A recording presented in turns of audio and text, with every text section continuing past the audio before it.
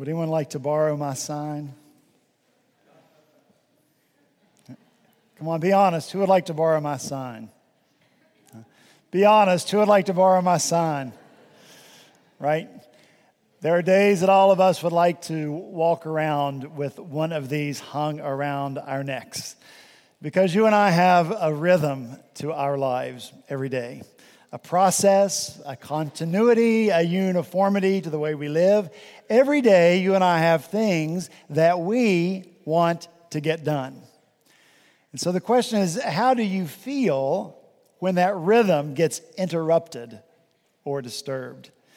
How do you view that person who causes the disturbance? How do you feel when the things you want to get done don't get done? If we were honest, again, I think most of us would have to admit that we see those people as a nuisance. Those situations as something that we have to endure.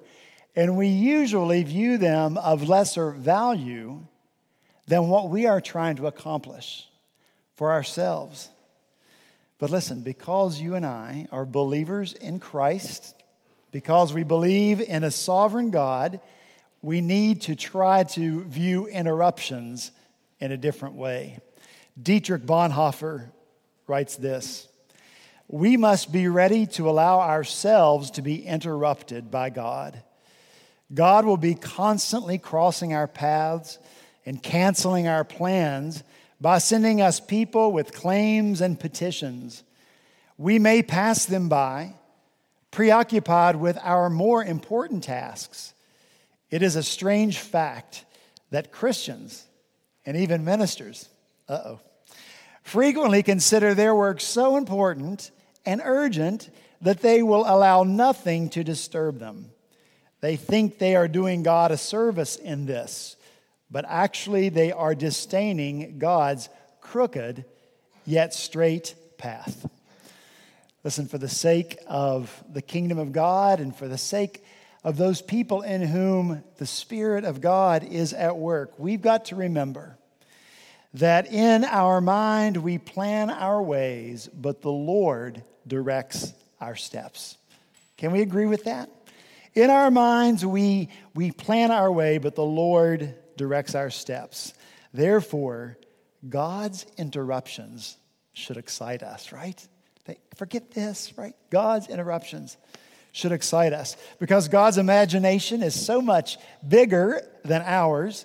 The things He has planned for us, the things that He can accomplish through us when we embrace these interruptions are so much bigger and better than what we could plan for ourselves. I pray that's what we see this morning as we come again to the Gospel of Matthew, chapter 1. If you have your Bibles with you, I ask you to turn to that Gospel and to that chapter, Matthew chapter 1.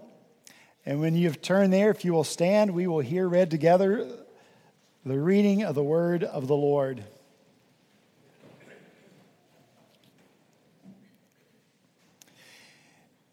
Matthew chapter 1, beginning in verse 18, this is the word of the Lord. "Now the birth of Jesus Christ took place in this way. When His mother Mary had been betrothed to Joseph, before they came together, she was found to be with child from the Holy Spirit. And her husband Joseph, being a just man and unwilling to put her to shame, resolved to divorce her quietly. But as he considered these things, behold, an angel of the Lord appeared to him in a dream, saying, 'Joseph, son of David, do not fear to take Mary as your wife. For that which is conceived in her is from the Holy Spirit. She will bear a son, and you shall call his name Jesus, for he will save his people from their sins.' All this took place to fulfill what the Lord had spoken by the prophet. 'Behold, the virgin shall conceive and bear a son, and they shall call his name Emmanuel,' which means God with us. When Joseph woke from sleep, he did as the angel of the Lord commanded him. He took his wife, but knew her not until she had given birth to a son, and he called his name Jesus." Let's pray together. Father, thank you for your word. Thank you for preserving it for us.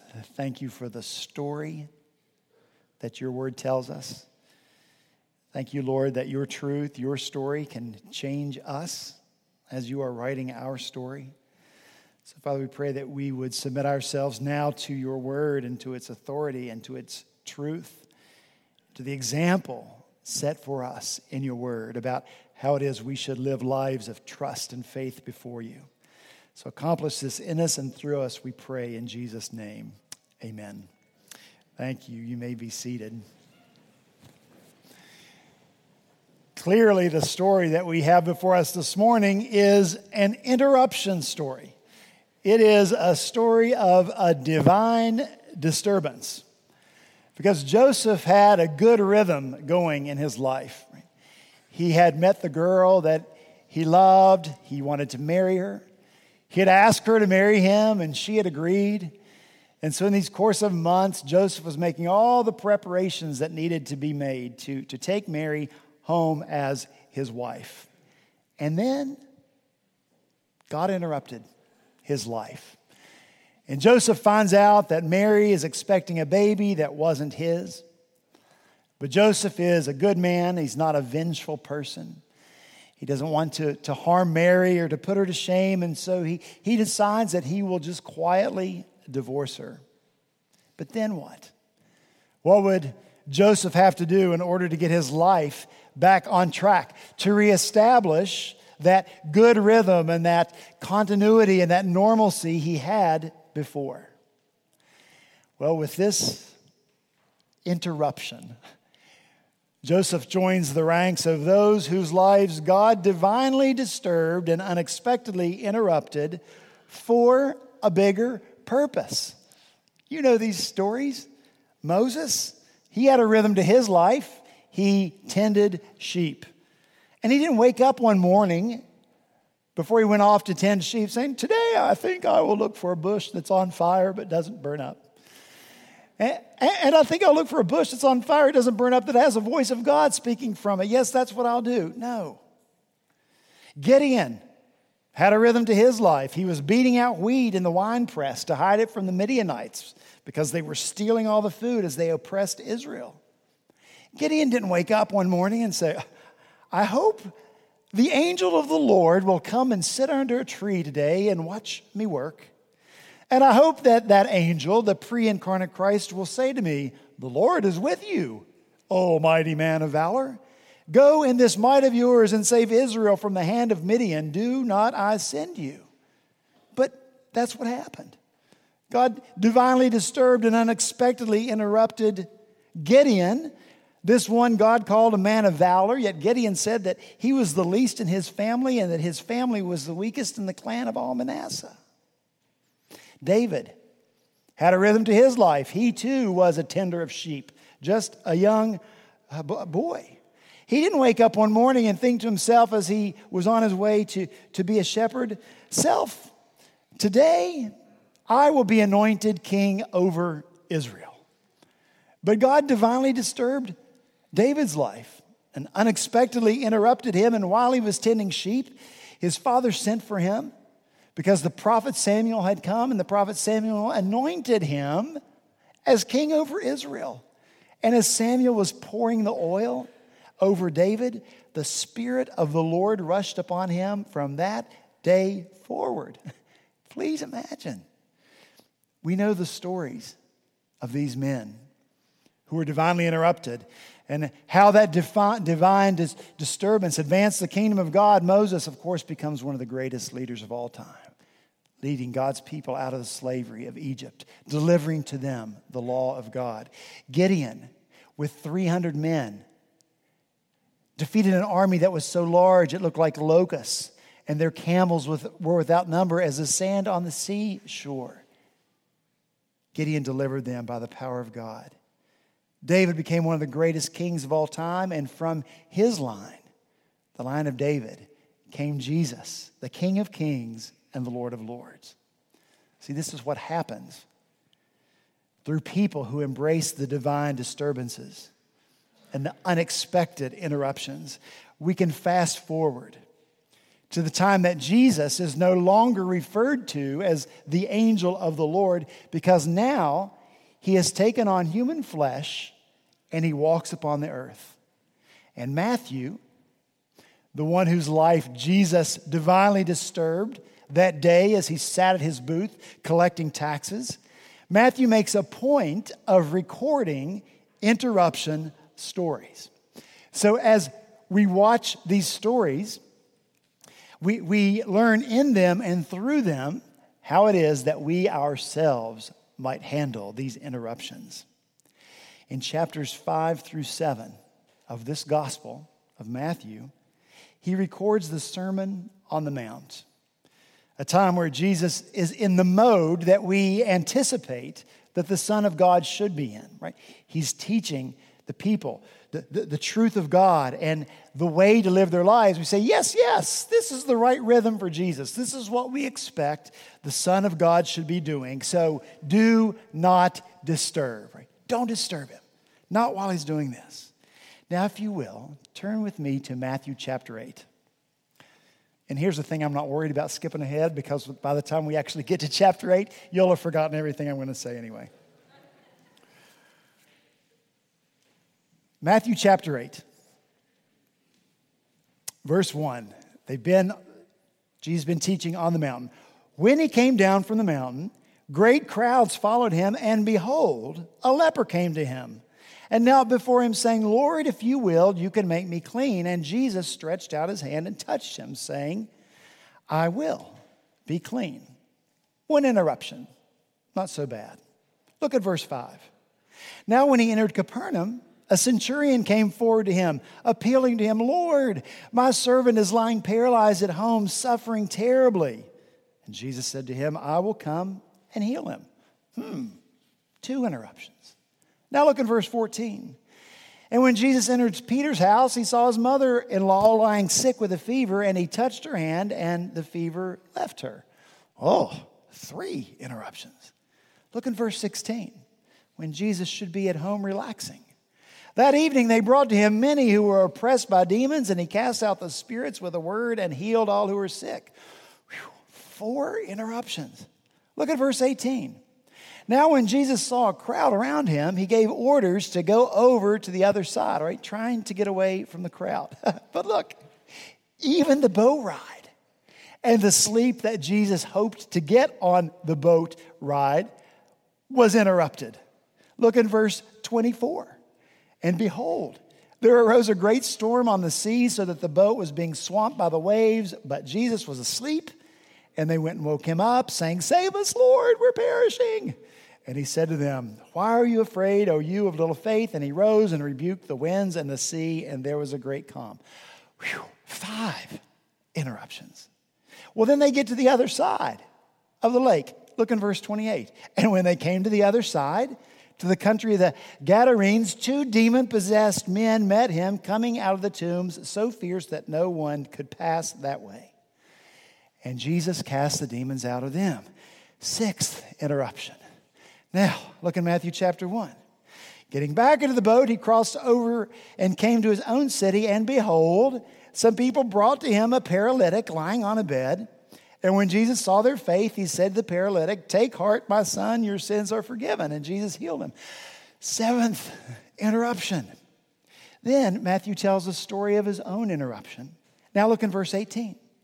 And while Jesus is teaching the disciples, finally, Jesus is back doing what he's supposed to be doing. Behold, a ruler came in and knelt before him, saying, My daughter has just died. But come and lay your hand on her, and she will live. And Jesus rose and followed him and his disciples. But then, look at this. This 8th interruption gets interrupted. Look in verse 20. And behold, a woman who had suffered from a discharge of blood for 12 years came up behind him and touched the fringe of his garment. For she said to herself, If I only touch his garment, I'll be made well.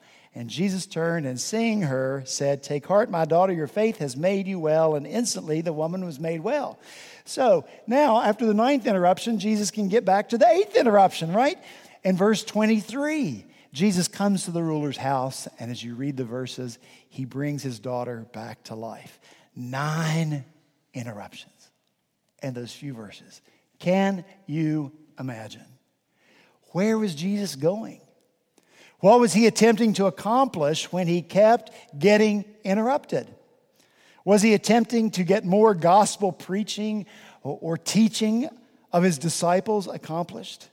Or was interruption life as Jesus expected it to be? Matthew doesn't say. But what is clear is that interruptions represented people. And Jesus loved people. You know that, don't you? Jesus loved people, particularly the ones in need.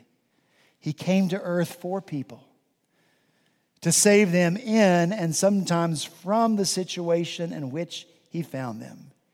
He never didn't have time for people. For Jesus, interruptions were opportunities. And as Jesus responded to each of these interruptions, one after the other, the glory of the Father shone brighter and brighter and brighter. So back to Joseph and his upended, interrupted life. How's Joseph going to respond to this divine disturbance? Well, you heard the story. An angel appears to him and says, "Don't be afraid to take Mary as your wife. The child she's carrying is conceived by the Holy Spirit of God. That baby will save people from their sins." How could you possibly believe such a thing? By faith. By faith. And so Joseph embraces this divine disturbance.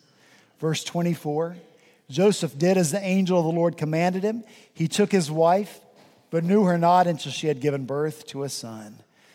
And so this divine disturbance assured that forever after, Joseph's life would have a different rhythm. Because now Joseph would be the earthly father of the Son of God. His life would be much different than the quiet, normal one that he had imagined. So while we're talking about divine interruptions, we can't miss the contrast that Matthew is putting before us. As we've talked about each week since we have begun this series in the Gospel of Matthew, Matthew writes to show people that Jesus is the fulfillment of all God's promises. And so look in verse 22. All this took place to fulfill what the Lord had spoken by the prophet. And that prophet was Isaiah. And Isaiah made this prophecy in chapter 7, verse 14. Therefore the Lord himself will give you a sign. The virgin will be with child and will give birth to a son and will call him Emmanuel. Isaiah, follow one more story with me, if you will, makes his promise to Ahaz, the king of Judah. And it's a time when Ahaz's life was being interrupted because there was an enemy army besieging Jerusalem. And so Ahaz was afraid, and all of Jerusalem was afraid because this enemy army had determined to tear Judah apart and to replace him as king. Scripture says the hearts of the people shook like trees of the forest shaken by the wind. But here's the deal. King Ahaz was a descendant of King David, the one to whom God had made this promise: your house and your kingdom will endure forever before me. Your throne will be established forever. Therefore, based on the promise of God, Ahaz should have had faith in the midst of his interruption. But he did not. Instead of trusting in God to deliver him, he groveled before another king. "Oh, come and save me." In order to pay that king, he went to the house of God, to the temple, and he took the gold from the temple, and he took the silver from the temple. He said, "Here, take this, if only you will come and save me." But God is gracious, and so he sends Isaiah to King Ahaz to encourage Ahaz, put your trust in the Lord.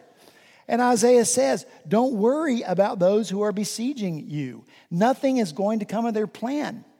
It's not going to happen. And Isaiah tells Ahaz, if you don't stand firm in faith, you'll not stand at all. And then, to further encourage Ahaz, God said, Ahaz, ask for a sign, any sign, from the deepest depths or in the highest heights. In other words, God's saying to Ahaz, think big, Ahaz. Be extreme. Ask for something that's really beyond normal, beyond your knowledge of what is really high or really deep, and I will give you that sign, is what God's saying, so that your faith may be increased. But Ahaz was a wicked man. And so he refused to ask for a sign. No, I won't ask for a sign. And so Isaiah 7:14, therefore, the Lord himself will give you a sign, the virgin shall conceive. And so here's an opportunity for Ahaz to put his faith in God, in the coming Christ. The opportunity that every person in the Old Testament had. To put their faith in what God promised to do, the promises that would find fulfillment in Christ. And that's the opportunity that every one of us in this room have this morning. To put our faith and to put our trust in the one who, as God, came to earth, took on flesh, lived among us, and died for us to save us from our real enemy, sin and death. Ahaz could have used this interruption to increase his trust and his faith in God. It could have been an opportunity to showcase the glory of God, but Ahaz chose to respond to his interruption in a different way. So once again, same story. Judah comes under attack. The towns were raided. Once again, Ahaz repeats his faithless behavior. Once again, he sends for another king. Once again, he pays them with gold and silver from the temple. But this time, Ahaz went further. And he said, since the gods of the kings of Aram have helped them, I will sacrifice to them so they will help me. And so Ahaz sacrifices to these foreign gods. Ahaz dies after 16 years of misused power. And they didn't even place his body in the tomb of the kings. So here's the thing. Matthew here shows us that Jesus is the fulfillment of the sign that God gave to Ahaz, this faithless man, to engender faith in a man in whom there was fear. Jesus is the fulfillment of the sign that God gave to engender trust and hope in his power to deliver even when it seemed impossible. And Matthew embeds this story in the story of Joseph, the man whose life God unexpectedly interrupted and divinely disturbed. And Matthew puts the contrast here for all to see, especially all for whom God interrupts their lives. Ahaz, right here, had a promise. The virgin shall conceive a barren son. In faith, he should have believed it, even when his life was interrupted, but he did not. Joseph had the promise. Joseph, son of David, do not fear to take Mary as your wife, for that which is conceived in her is from the Holy Spirit. Joseph acted in faith and obeyed the Lord. And so here's the comparison for us, right? Ahaz, faithless. Joseph, faithful. God is going to interrupt our lives, right? Did you know that? God is going to interrupt our lives. Sometimes with intimidating situations. Sometimes with seemingly impossible situations. And sometimes with seemingly insignificant situations. And maybe that's most often the case. And we can make the Ahaz choice or the Joseph choice. And both choices could have been made not based on the strength of character of Ahaz or Joseph or the bravery of the man making the decision. Instead, based on the faithfulness and the power of the Lord to bring about his purpose. God is a big God with a big purpose and big power to bring it all about. And when we get that vision, it'll be okay when God interrupts our lives and gives us, you and me, a different rhythm.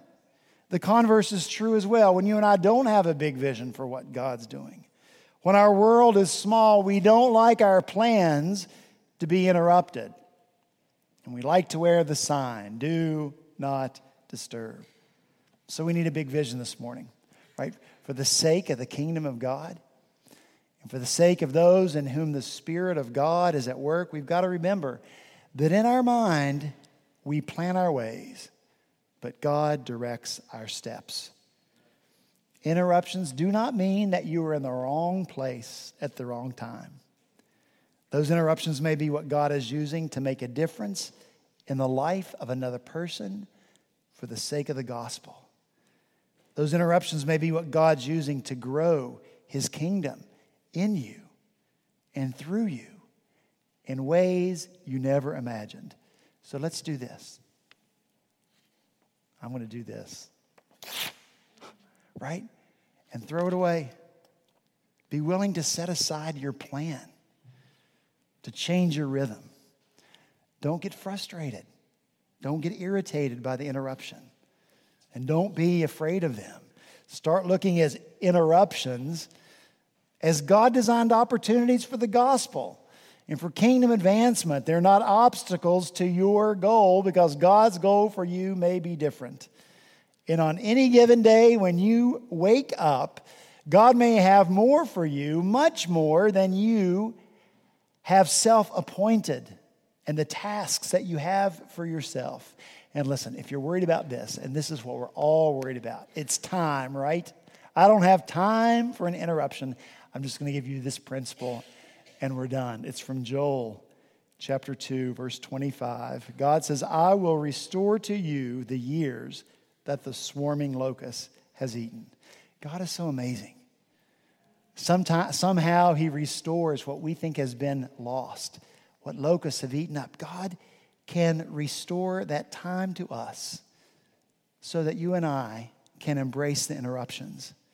So don't worry about perceived loss, because God can restore it. So I pray that we will embrace the interruptions in our lives and see what God will do through them. But most importantly, I pray that we all embrace the greatest interruption of all time. In the fullness of time, God interrupted the world. He interrupted the dark sky with a bright star. He interrupted the stillness of the night with an angel saying, fear not. For behold, I bring you good news of great joy that shall be for all people. For unto you is born this day in the city of David a Savior, who is Christ the Lord. And a multitude of the heavenly host join the angel, praising God and saying, glory to God in the highest, and on earth peace among those with whom he is pleased. I pray your life will be interrupted by Jesus. Let's pray. Father, thank you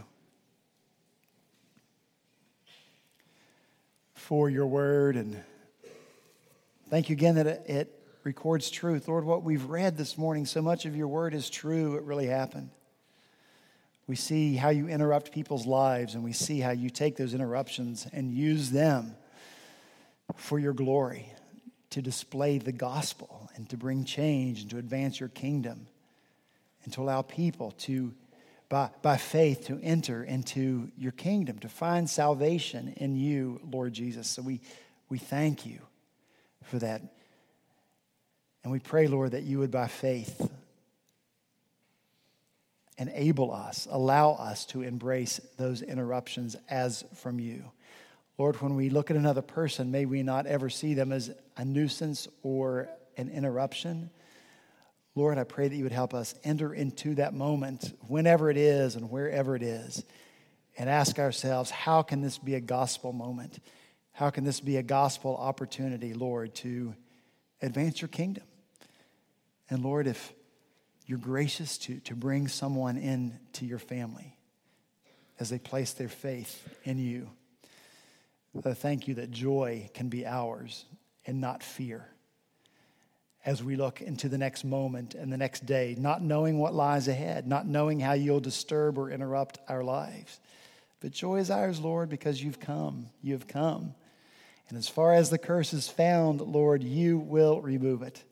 And so with joy and thanksgiving, we embrace you by faith and all the interruptions you bring into our lives. In Jesus' name, amen.